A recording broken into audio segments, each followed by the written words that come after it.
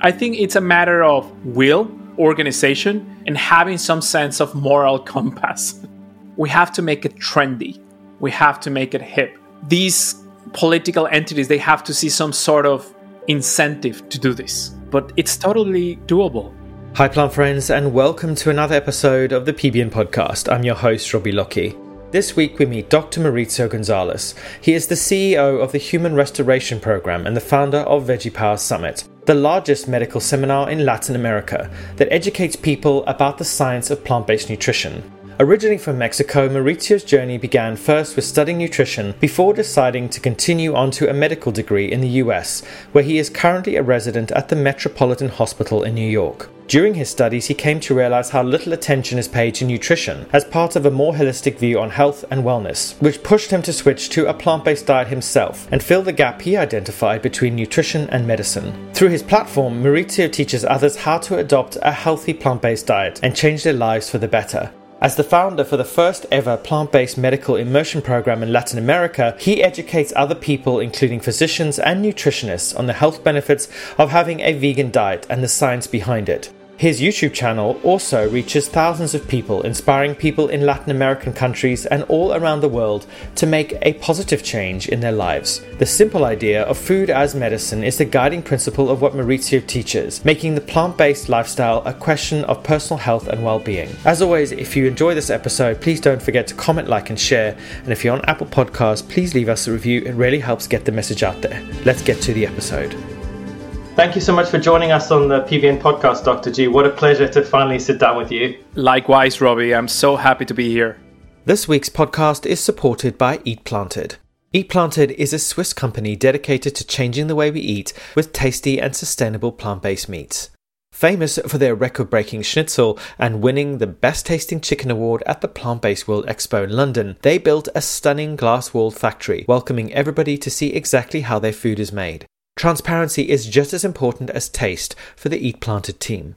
Now launching in the UK, head over to eatplanted.com's shop and use the discount code PBN20 for 20% off delicious food that's great for animals and the planet.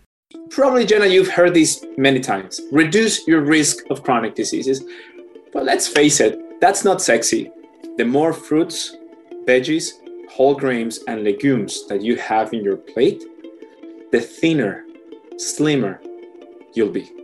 I want people to say, hey, do you eat plant-based? Yeah, cool. That's it. Like, no dilemma, no discussion. This is, of course, it's healthy. Bye, move on, bye. So I've been following you for a while and, I absolutely love your social media and your passion for the subject and your determination to educate and inspire and really kind of empower people. So I'm really excited to hear your story and learn more about all the incredible things that you're doing with your life today. But before we do that, let's go back in time and I want to hear your plant-based story. How did you discover the plant-based lifestyle and where did it all begin for you? It began almost 19 years ago. I was in college. I was deeply frustrated with my way of life.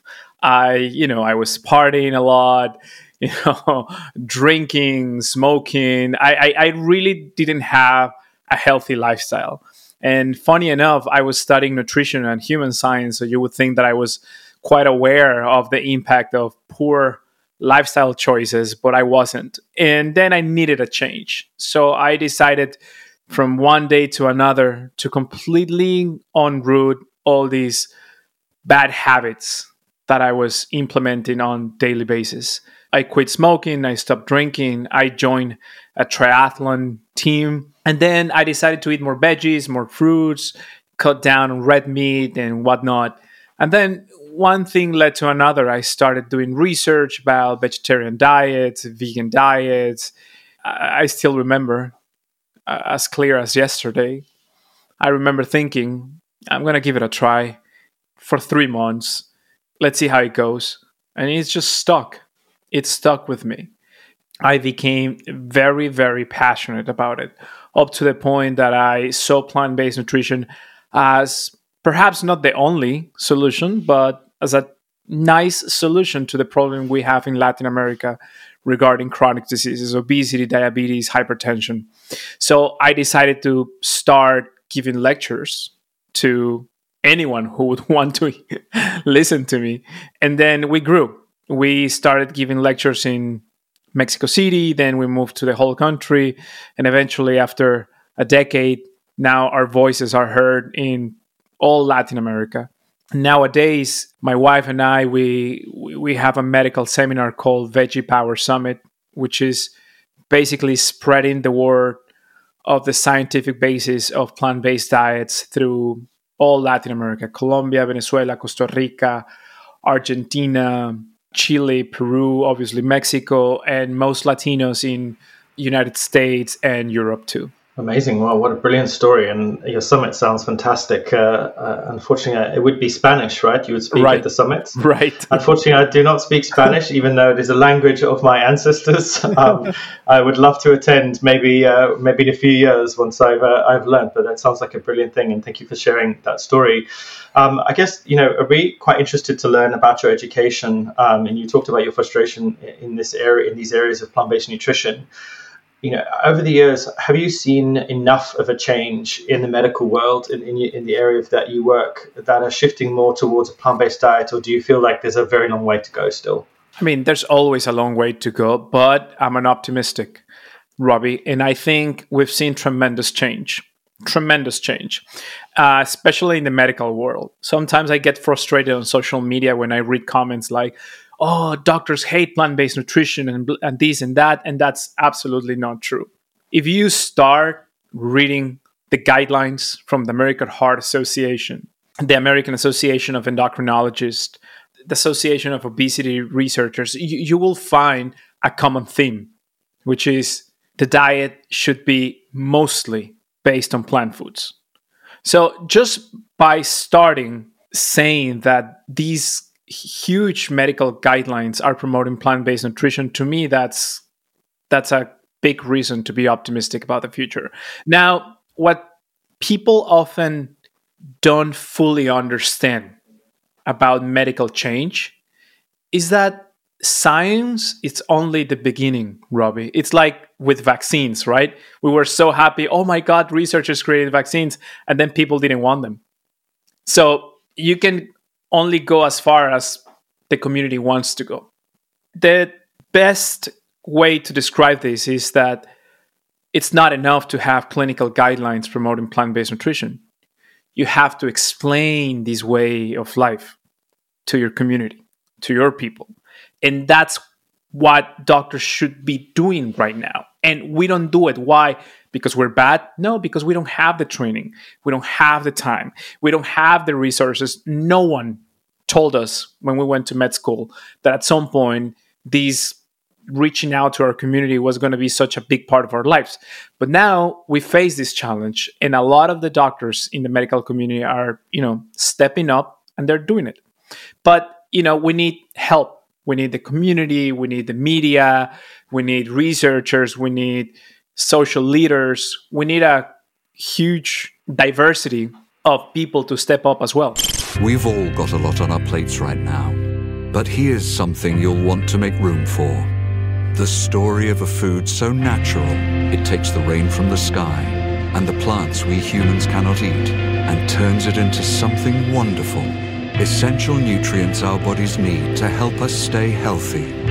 Meat and dairy. Enjoy the food you eat. Eat balanced. Do you ever feel frustrated by the media because, you guys are out there doing this incredible work, advocating for lifestyle medicine, helping people transform their health and wellness, and then you might see a major news publication saying butter is back, or meat is back on the menu, beef isn't bad. A lot of it's alliteration there. How do you feel about that? Does it frustrate you? Do you feel depressed by what is it about the media that you think really needs to change? Robbie, it frustrates me a lot, but it's also bad for us as plant-based community. You're right. When you read butter is back, but you also read vegan diets can cure cancer. That doesn't help our community either. So these kind of very loud headlines hurt both sides, the science and our plant-based communities. I think What we lack right now is a middle ground. Doctors, leaders, plant-based promoters to, explain our lifestyle to the public, but also be inclusive. Like, okay, if you don't want to go 100% plant-based, it's fine. Let's do it at 70%. We'll start there. I think the plant-based community has been losing members because of that. Because of that staunch practices to only say it's either 100% plant-based or you're not my friend at all. And this kind of behavior goes against human psychology. Like, you want to feel like you have freedom. When people start to feel like once you go into the plant-based, there's no freedom, it's the only thing you can eat, people are afraid of this. And instead of judging them, we should be understanding them. And also there's the big misunderstanding of lifestyle medicine, which people think when they hear this term, that means only nutrition, only diet, only exercise, and sleep will cure all diseases. And that's also not true. So what we need to do nowadays, Robbie, is to teach our community that modern medicine, science, and a plant-based lifestyle can coexist. And once they understand that they're not antagonistic, I think we will be able to reach more places and more people. 6 months old when they were forced into a carbon dioxide gas chamber where they suffocated to death. They thrashed so hard that their feet came off. They burned from the inside out. Get out now. They are just as beautiful as our dogs and cats. They're no different to them. In fact, pigs are more intelligent than dogs. They're the third most intelligent species on this planet. Why are you doing this? Could you shoot him in the head yourself? Could you slit his throat yourself? Across the world, obviously, there are millions of people who adhere to a plant-based lifestyle, but the vegan community, which is often a group of people who are much more passionate about animal rights and animal welfare, can often be a little blinded by emotions, you could say. I've seen you often in the comment section or on Instagram, really talking about the importance of science and the scientific method, talking about vaccines, talking about modern medicine. Do you think the vegan community has a bit of an identity problem or a bit of an attitude problem towards science, or do you think it's more on an individual level? I think we have a problem as a community. I think we do have a problem because we identify ourselves with ideas that make no sense in 2021. First of all, I gotta say that people who belong to the vegan community, they have this amazing ideal of liberating all animals. And I mean, I have it too, But what happens is that you cannot go through life thinking that everything you believe is true and the rest of the world is wrong. The rest of the world goes against us. I think it's our fault as vegan community members to not stepping up and talk to our people. We let this issue pass, Robbie. Now we have a huge problem. We have a lot of community members that do not believe in science, do not believe in vaccines. They think the medical business is corrupt. And then we're not going to move forward if we continue acting like this. We've got to remain free. We've had enough of this lockdown. I'm actually a scientist. I've had 4 lab jobs. I knew this was wrong from nearly the beginning. I'm worried about the state of our democracy. Watching it turn into a fascist state at the moment has sort of brought out the activists in both of us, I think. What are your views? We're being manipulated, or the whole COVID situation is a manipulation on true facts. For a deeper agenda to encourage vaccination. Why is obviously there's lots of conspiracy theories about what's going on there, leading to vaccine passport, but ultimately just leading to more control. When it comes to deciphering what's true or not, there's many aspects to the conversation. There's understanding studies, there's looking at industry, kind of industry funded studies, there's looking at social media influencers, there's expert opinions, there's that hierarchy of evidence. I was talking to our friend Simon Hill of Plant Proof recently about it. most people are not trained in deciphering and understanding the difference between what is fact and what is fiction. And social media has become very good at polarizing people. Do you feel like there needs to be more education on how to decipher information? Because I think that when it comes to health information, for example, as we just talked about, these big catchy headlines are very good at getting people's attention. But when you drill down into them and you look at the facts and the figures, a lot of the time they do not hold up. They're not scientifically sound. Do you feel like there needs to be more of a push towards educating the masses really about how to decipher what's true and what isn't? We can do two things. Definitely, I agree with Simon. We need to educate our community so they can decipher what is true and what is fiction. Okay, what is fact, not truth, because truth is an elusive term, but what is fact and what is fiction. And the other part that we need to be doing is that we as science communicators, we should be doing a better job. What do I mean by that? Instead of writing these big, difficult to understand words on social media, we should digest the scientific facts and provide them in an easy to read, easy to understand manner. If we do those two things continuously, we can definitely see a big change in the vegan community within a year. Do you think there needs to be an organization set up specifically for this? Do you think it's that much of a problem? Do we need to all get together? I mean, I did make an effort to try and bring all the doctors to get the plant-based doctors together in a Telegram group, which for a while actually was really interesting. So just to the listeners, I brought together not a secret Telegram group, but a group of all the top plant-based doctors that I knew to talk about the issue of vaccine hesitancy amongst the vegan community, because the vegan community is a very loud and passionate group of people, and actually there's a lot of power in that. People have the power to advocate for animal rights, for environmental issues, and also health, of which vaccine sits underneath that. And I feel like each of us are working away in their silos trying to educate people, but perhaps there is time to create a coalition of some sort, something more formal, that works with NGOs and non-profits and charities to try to create a bit more trust, really. Because obviously, this pandemic that just passed, it's not going to be the last, is it? There will be others. And if we continue to have this level of vaccine hesitancy, it's very concerning. Do you agree? I do agree. And it's a huge problem.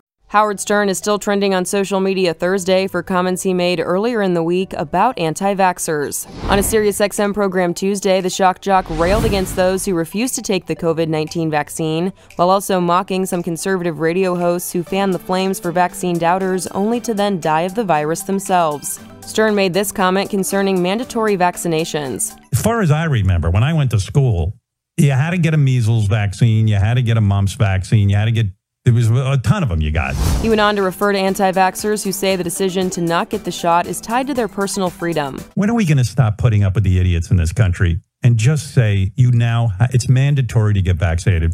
F*** them, f*** their freedom. I want my freedom to live. The 67-year-old radio personality added, "The only thing I hate is that all these people with COVID who won't get vaccinated are in the hospitals clogging it up." A bold Stern claimed that those who refuse the vaccine should be refused treatment once they are infected, saying, "You have the cure and you wouldn't take it." Amid his rant, Stern also mocked those who use their large platforms to push back against the vaccines. Listen, Robbie, there's going to be diversity of thinking. That's for sure.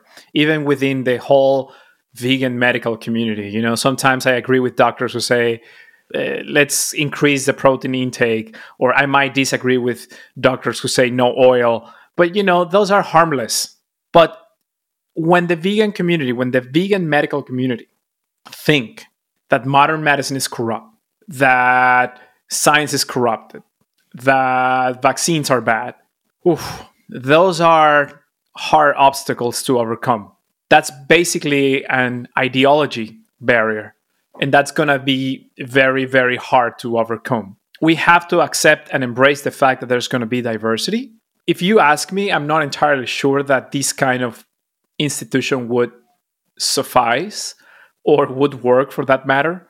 I think what I'm doing along with a very select group of physicians, the vegan physicians, is that we're basically letting our community know that science is not a cult, it's not a religion. It's just a systematic way to approach problems. Science will never tell you this is the truth. It will tell you this is what we know so far. and things can change. So we're educating people to know this kind of ambiguous thinking as core of the scientific process. People are responding. But if you try to create an institution with different minds, different ideologies, trying to combat these, I don't know, it's going to be hard. I mean, it sounds idealistic, but I don't know if that can be possible, to be honest. So we know the importance and the role that social networks play in this problem. Recently, Facebook has been exposed, Instagram has been exposed for being, the central nexus for spreading all this false information, this misinformation, this disinformation, right? And just to obviously differentiate between misinformation and disinformation. Misinformation is information that's incorrect, that's often shared by people usually with good intentions. They don't realize it's false. Whereas disinformation is being purposely created to mislead and confuse people. Now, according to the data and according to these leaks, there are about 12 people responsible, and what they're being called as the super spreaders of false information, particularly about vaccines, but other health-related issues as well. Do you feel like, and I don't know whether you're a proponent of free speech and where the line is with free speech and actually also dangerous speech, do you feel like social networks need to kick these people off the platforms, or do you feel like there needs to be more sort of labeling of, and Facebook needs to do more? What are your thoughts on that? I mean, we both agree that Facebook needs to do more, for sure. I actually am very aware of that research that you mentioned that comes from Centers of Countering Hate in UK, and we know these super spreaders, and we know what they do. The problem with this speech is that it's often portrayed as free speech, and this is where the social media companies are struggling, because we also have agreed that censoring is a very big thing to do. It's not easy. Even though I despise false information to go through social media, even for me, it's very hard to just think like they should remove this guy or this woman from social media. It's hard because at the end of the day, it's free of speech or whatever. I think what they can do, and this I have discussed actually with a lot of people on social media, is that when you go to school, if you're a good student, you get an A plus, and they give you a badge of honor. Why can't they do that on social media? Why can't they promote real science communicators with a very good track record of being fact-based? Why can't they promote them or put a small badge of honor in their personal accounts? I mean, something to at least separate the people who are promoting good scientific information and the people who are not. I think that would be a good step towards more reliable information on social media.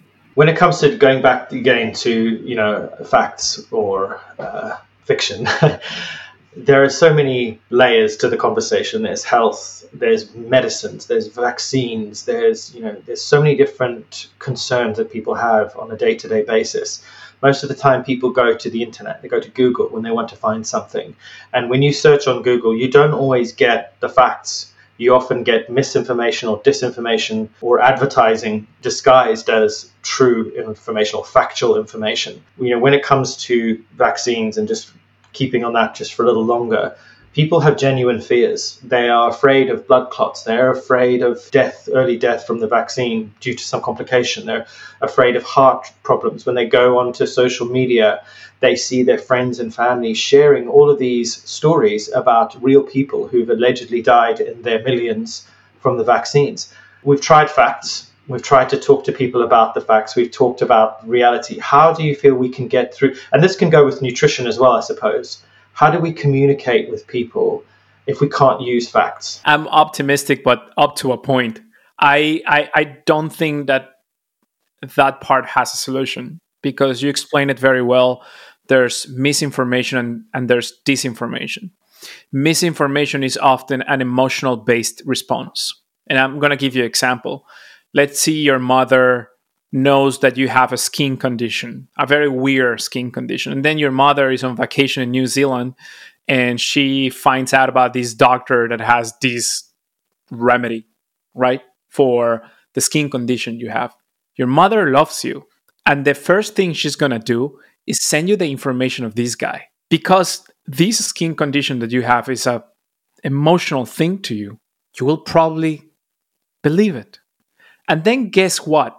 What you're going to do is take that WhatsApp message your mom sent you and you're going to spread it too. And that's misinformation at its core. It's an emotional response to something that will solve your life and will help protect others. So that part of misinformation, there's nothing we can do about it because that's part of being humans. Disinformation, yes. Oh, yes. We have many tools to avoid this. What? Getting together medias, the media companies, and ask them to fact check, hire scientific communicators who have good track records, try to organize and create an institution to hunt these dubious sites that are creating this content, this false content. But misinformation as a human emotional response, that's going to be very, very hard to fight. I mean, I don't know about you, but I've done it in the past. You know, that's how emotions can trick you. I mean, you're part of that. I've at some point in my life, I'm pretty sure I have shared misinformation many times. Social networks are built for that, aren't they? They're built to create emotional connections between people, right? You see something, it creates an emotion, and you send it off. The Center for Countering Digital Hate has shown that Facebook knows that triggering anger in people is the best way to keep them engaged. When people feel anger, they feel that they have to respond and they have to stay engaged in the platform. So they elevate content they know will create anger. And this is the insidious aspect of social networks and why I truly believe that social networks have to be regulated, because they have essentially been able to build their billions, their trillions of dollars of revenue and influence billions of minds without any regulation. Every other piece of media on the planet, even plant-based news, we're regulated. We have an independent body that keeps an eye on what we do, whether we are factual. And if we break the rules, we are dragged over the hot coals, as we say here in the UK. It's important to have a credibility and accountability, because if you don't have that, then you can't be trusted ultimately. So I really appreciate your answers on that. You're absolutely right. I do a lot of TV for Latin America. I do CNN, I do Univision, Telemundo. I'm a regular medical host there. And I can tell you this, unfortunately, TV is dying, and you know that. You know, social media is taking over, YouTube is taking over.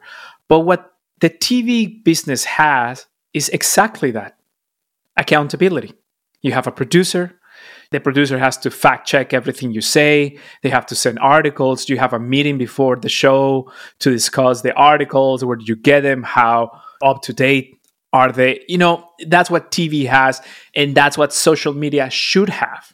It can't be the same as TV because they're different processes, but it can definitely happen if they put their mind into it. And please don't tell me that this is a budget problem. They have unlimited amount of economic resources, so they can make it happen. Yeah, I think Facebook's now one of the biggest, most wealthiest companies on the planet, so they do have the resources to bring changes. Let's bring it back to plant-based and nutrition and wellness and health. In your experience, what are some of the sort of key barriers, in your opinion, that are stopping people adopting this lifestyle? Because you hear all sorts of criticism. It's too expensive, it's too complicated, you're not going to get your nutrients. But what are in your experience in working with your patients, what are some of the things that people struggle with most to adopt it? My thinking is a little bit different from other plant-based doctors.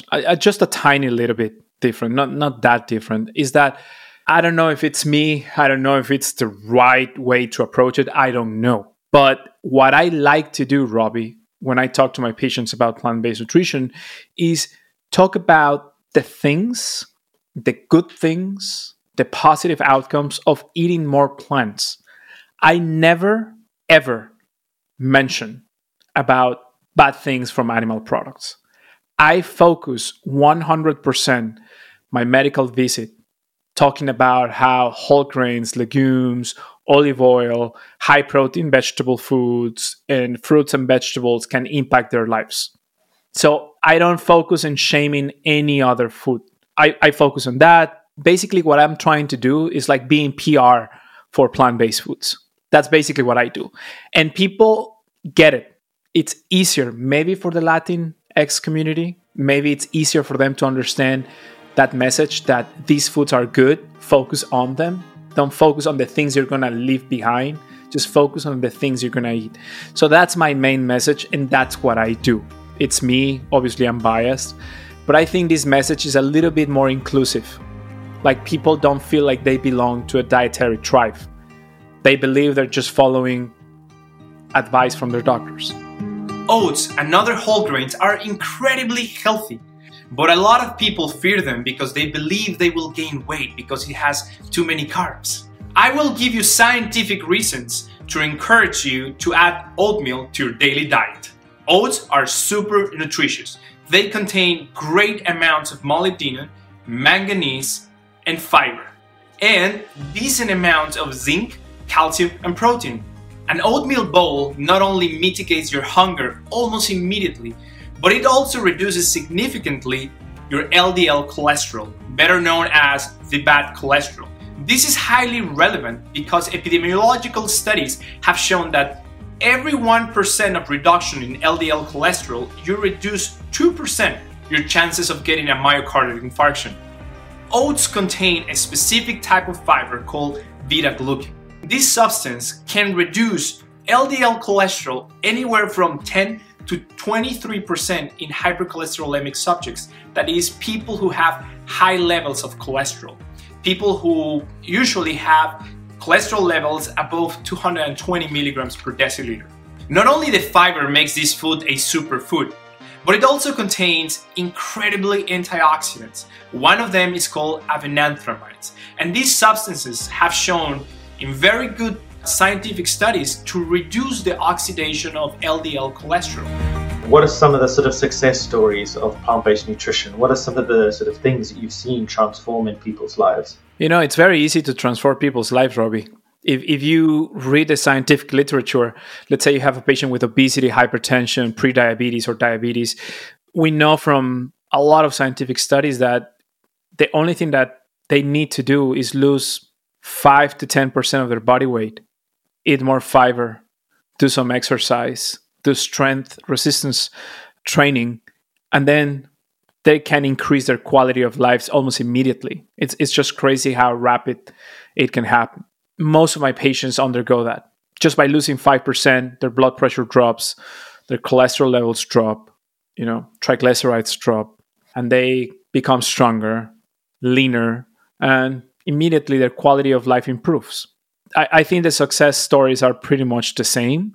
I gotta say, and I gotta be very honest with you, that sometimes you have to use medicines, and that's part of it. It's not about one or the other. It's about integrating both worlds to help the patient. So just going back to the topic of lifestyle medicine, talk us through what that actually means in a practical level. So my experience with doctors is usually you sit down, explain the problem, they give you pills, you leave. How does a doctor who's learnt lifestyle medicine, how does that change your interactions with a patient? The problem, Robbie, is that people tend to focus on how you do it as a doctor in one medical visit. That's almost impossible. So you have to establish an alliance with your patient for at least 6 months. If you don't have that, you're not going to be successful. You need 6 months with your patient, especially with someone like the typical Western adult with obesity, hypertension, prediabetes, high cholesterol, blah, blah, blah. Basically, I focus on one single topic per visit. The first visit is usually about calories in, calories out. The simplest concept to understand. Whether you believe it or not, that concept is still hidden for a lot of people. They still think that good foods will make you lose weight, bad foods will make you gain. They don't understand the concept of calories in, calories out. Then the second medical visit, we talk about quality of food. And that's where I explain them. I usually use the Healthy Eating Plate by Harvard, how to divide their plate with fruits, veggies, whole grains, and healthy protein. I don't necessarily tell them to go strictly plant-based. We certainly discuss it, and then they choose. And most of my patients, they choose 50-50. They say 50% of my protein will be animal and 50% will be plant-based.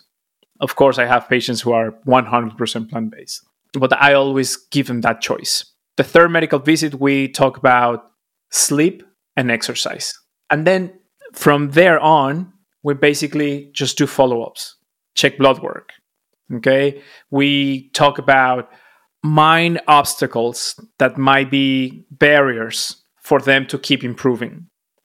Sometimes some of my patients, they don't want to weigh themselves every 15 days because, I don't want to do it, but why not?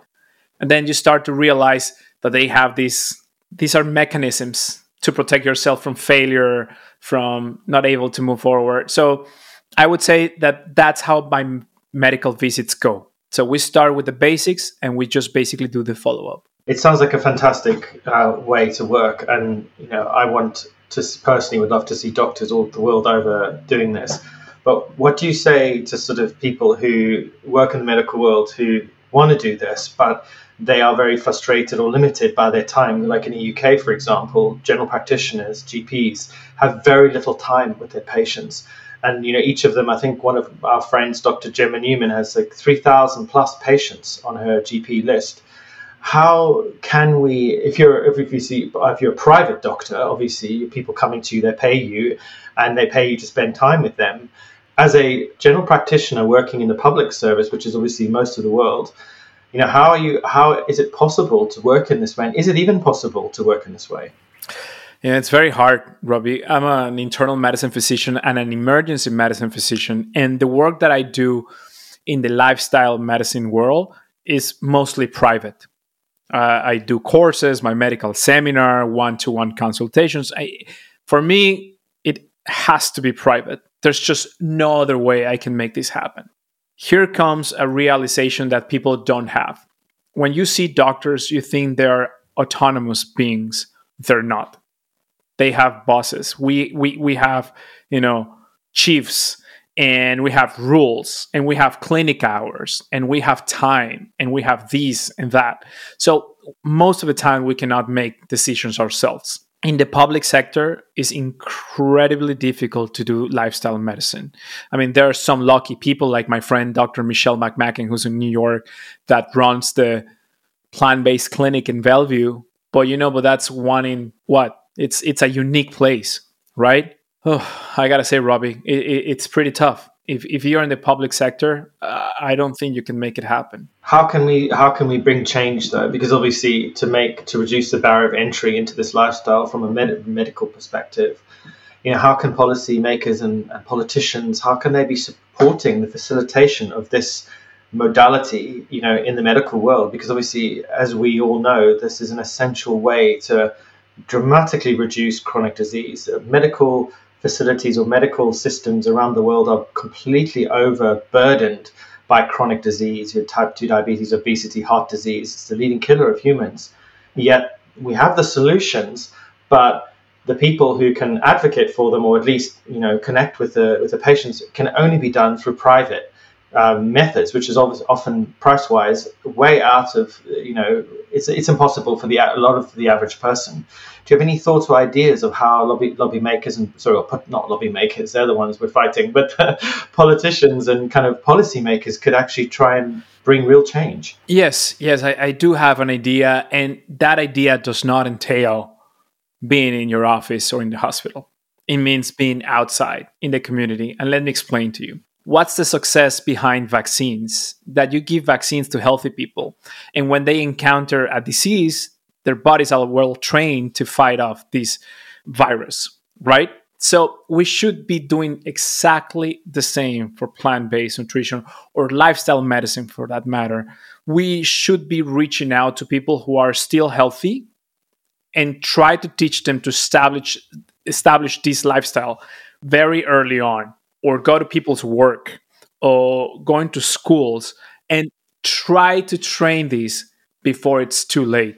And this has prevention is better than cure. Correct. But the thing is that prevention used to be this elusive, very idealistic term. Now we have scientific data by Dr. Taylor in United Kingdom. He showed that when a patient is diagnosed with diabetes, with type 2 diabetes, we know for a fact that for 10 to 12 years before that, this metabolic disturbances have been going on, and they just reached the tip of the iceberg at the moment of diagnosis. So by us moving the needle towards the healthy people outside, oh man, we can create a massive change.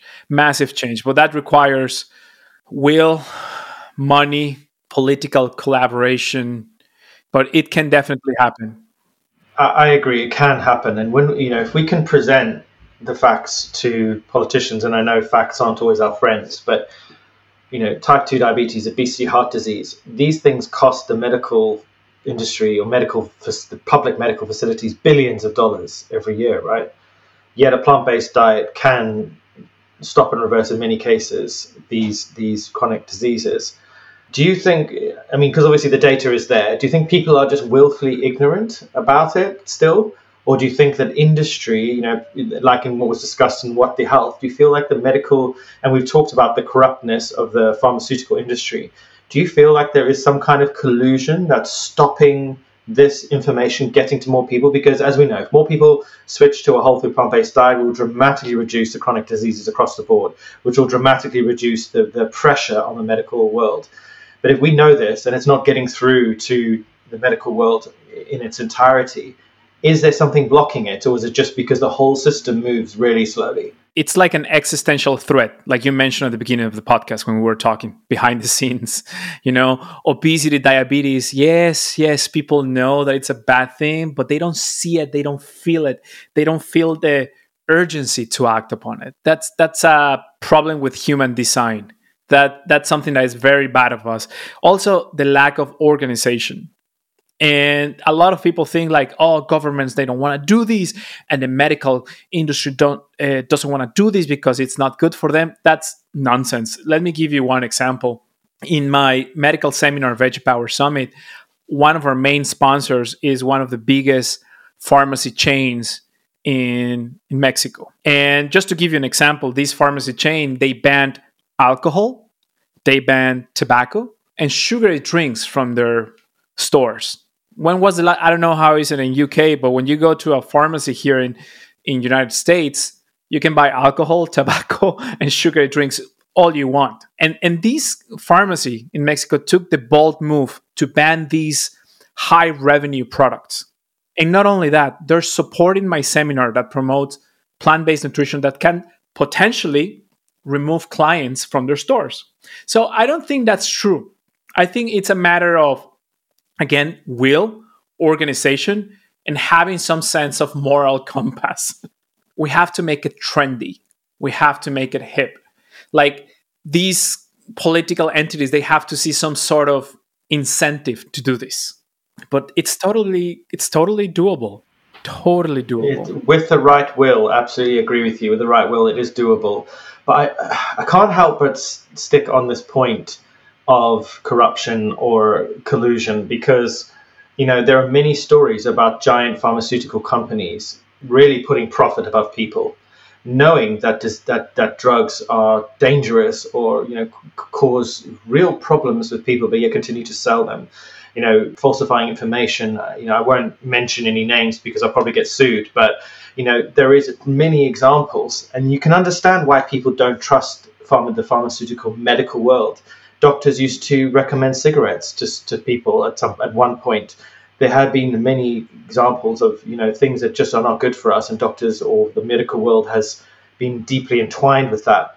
Do you think that because we live in this sort of capitalist world where money and finance and economics are so much at the forefront that maybe many of these organizations have kind of lost their humanity, and because they're so huge and faceless, that people ultimately just see them as untrustworthy as ever? You've given some great examples of how they some of them are doing great work, but do you think people will ever trust the giant pharmaceutical companies? It's funny. I think there's a lot of people that do not trust them. The example that you mentioned, like when doctors used to promote smoking, I've seen a lot of people who are against pharmaceutical companies and the medical industry bringing up that exact same example. And I got to tell you, we have to move on. Yes, doctors did that. Okay, but that's it. No, not anymore. We learned the science and we're against that now. I mean, that's how humanity is. We live, we learn, and then we change. And now, luckily, Robbie, we have a lot of checkpoints to avoid that misinformation by pharmaceutical companies to happen. We have regulators. We have the World Health Organization. We have a lot of checkpoints to avoid these bad things to happen. And will they continue to happen? Of course. It's life. I think for the most part, unfortunately, we have to trust a little bit in our institutions because that's the only way to move forward. And we cannot be, distrusting everybody, because that's not going to lead us anywhere. These companies in the past, have they made any mistakes? I'm sure they have. Okay, I'm sure they have. But I guess what we need to do is we cannot use one simple example in history to explain everything bad that is happening right now. That's not how things work. We need to explain things in a one-to-one basis. At the end of the day, we need to see these organizations as a collection of individual people, and there are bad actors within these individual organizations, and there are good people as well. That we cannot tar entire organizations with one brush, because ultimately, at the end of the day, I know personally good people working in the pharmaceutical industry who've worked day and night over the last 2 years to be involved in vaccine production to help save people's lives. People who work in the nutrition sector as well, who have good intentions, who might be involved in selling products that include animal products, but they believe that it's good for people because that's what they've been taught, that's what they see in their research, and they believe that. And I think that when you try to see the good in people, you understand that most people are not out to be evil, and that the evil that we sort of think we see is more just bad decision making, poor judgment, misinterpretation of the data, and at the end of the day, we don't have this evil overlord in the pharmaceutical industry like Dr. Evil with the evil, the cat. These people don't really exist. I mean, there are some people in the media who I think are a little bit like that, but we won't talk about them. But yeah, I appreciate your answers on that. I know it's such a complicated subject because it's, as you said, you talked about like organization, and that actually, having this idea that these organizations are so methodical and the way they plan this stuff, it's not possible for such a large groups of people to be so organized, that actually human beings by their very nature are quite chaotic. And a lot of the time we're all just doing our very best to create a better world and, stick with the things that we care about. But moving on to Veggie Power Summit, again, I'd love to talk a bit more about that and hear about, why you set it up and how it's been going and learn a little bit more about, how it all came into being. I think, Robbie, that the Veggie Power Summit is that we're basically providing a platform so the medical guidelines can reach the general public. And we do it in such a fun way with interviews and easy to understand short lectures. And what is most important about our summit is that our sponsors are truly diverse. We've had Adidas for 2 years.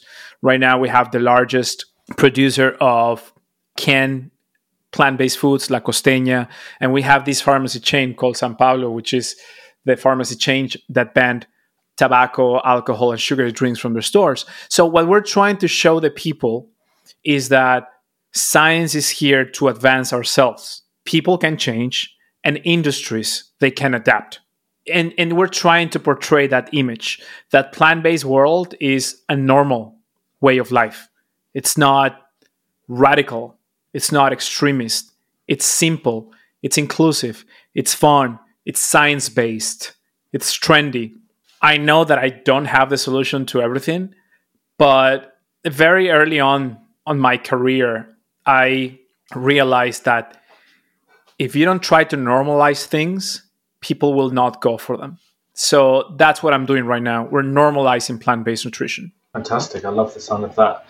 Coming to the end now, what are some of the things that are exciting things that are in the pipeline? Have you got any new projects that you're working on? Anything you'd love to share with us? Absolutely. So, the Veggie Power Summit, thank God, has grown tremendously.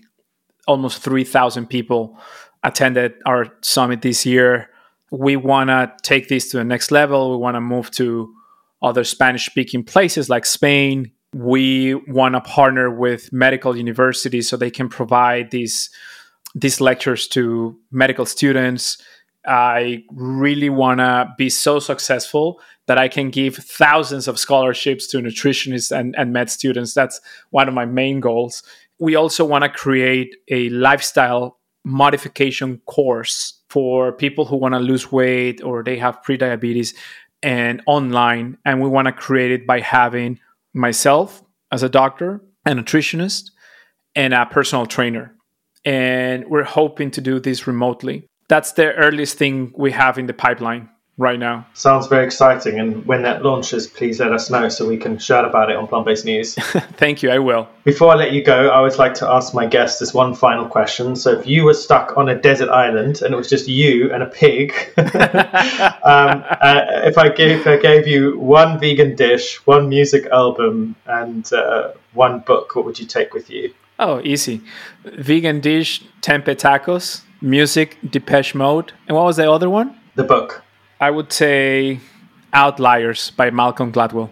Amazing. Love those choices. Dr. G, thank you so much for joining us on the PBN podcast. It's been an absolute pleasure to talk to you. Robbie, likewise. Thank you so much for your time. Thanks for joining us, everyone. I'm Robbie Lockie, and this is the PBN podcast. We'll be back next week with more food, veganism, fashion, technology, animals, and everything in between.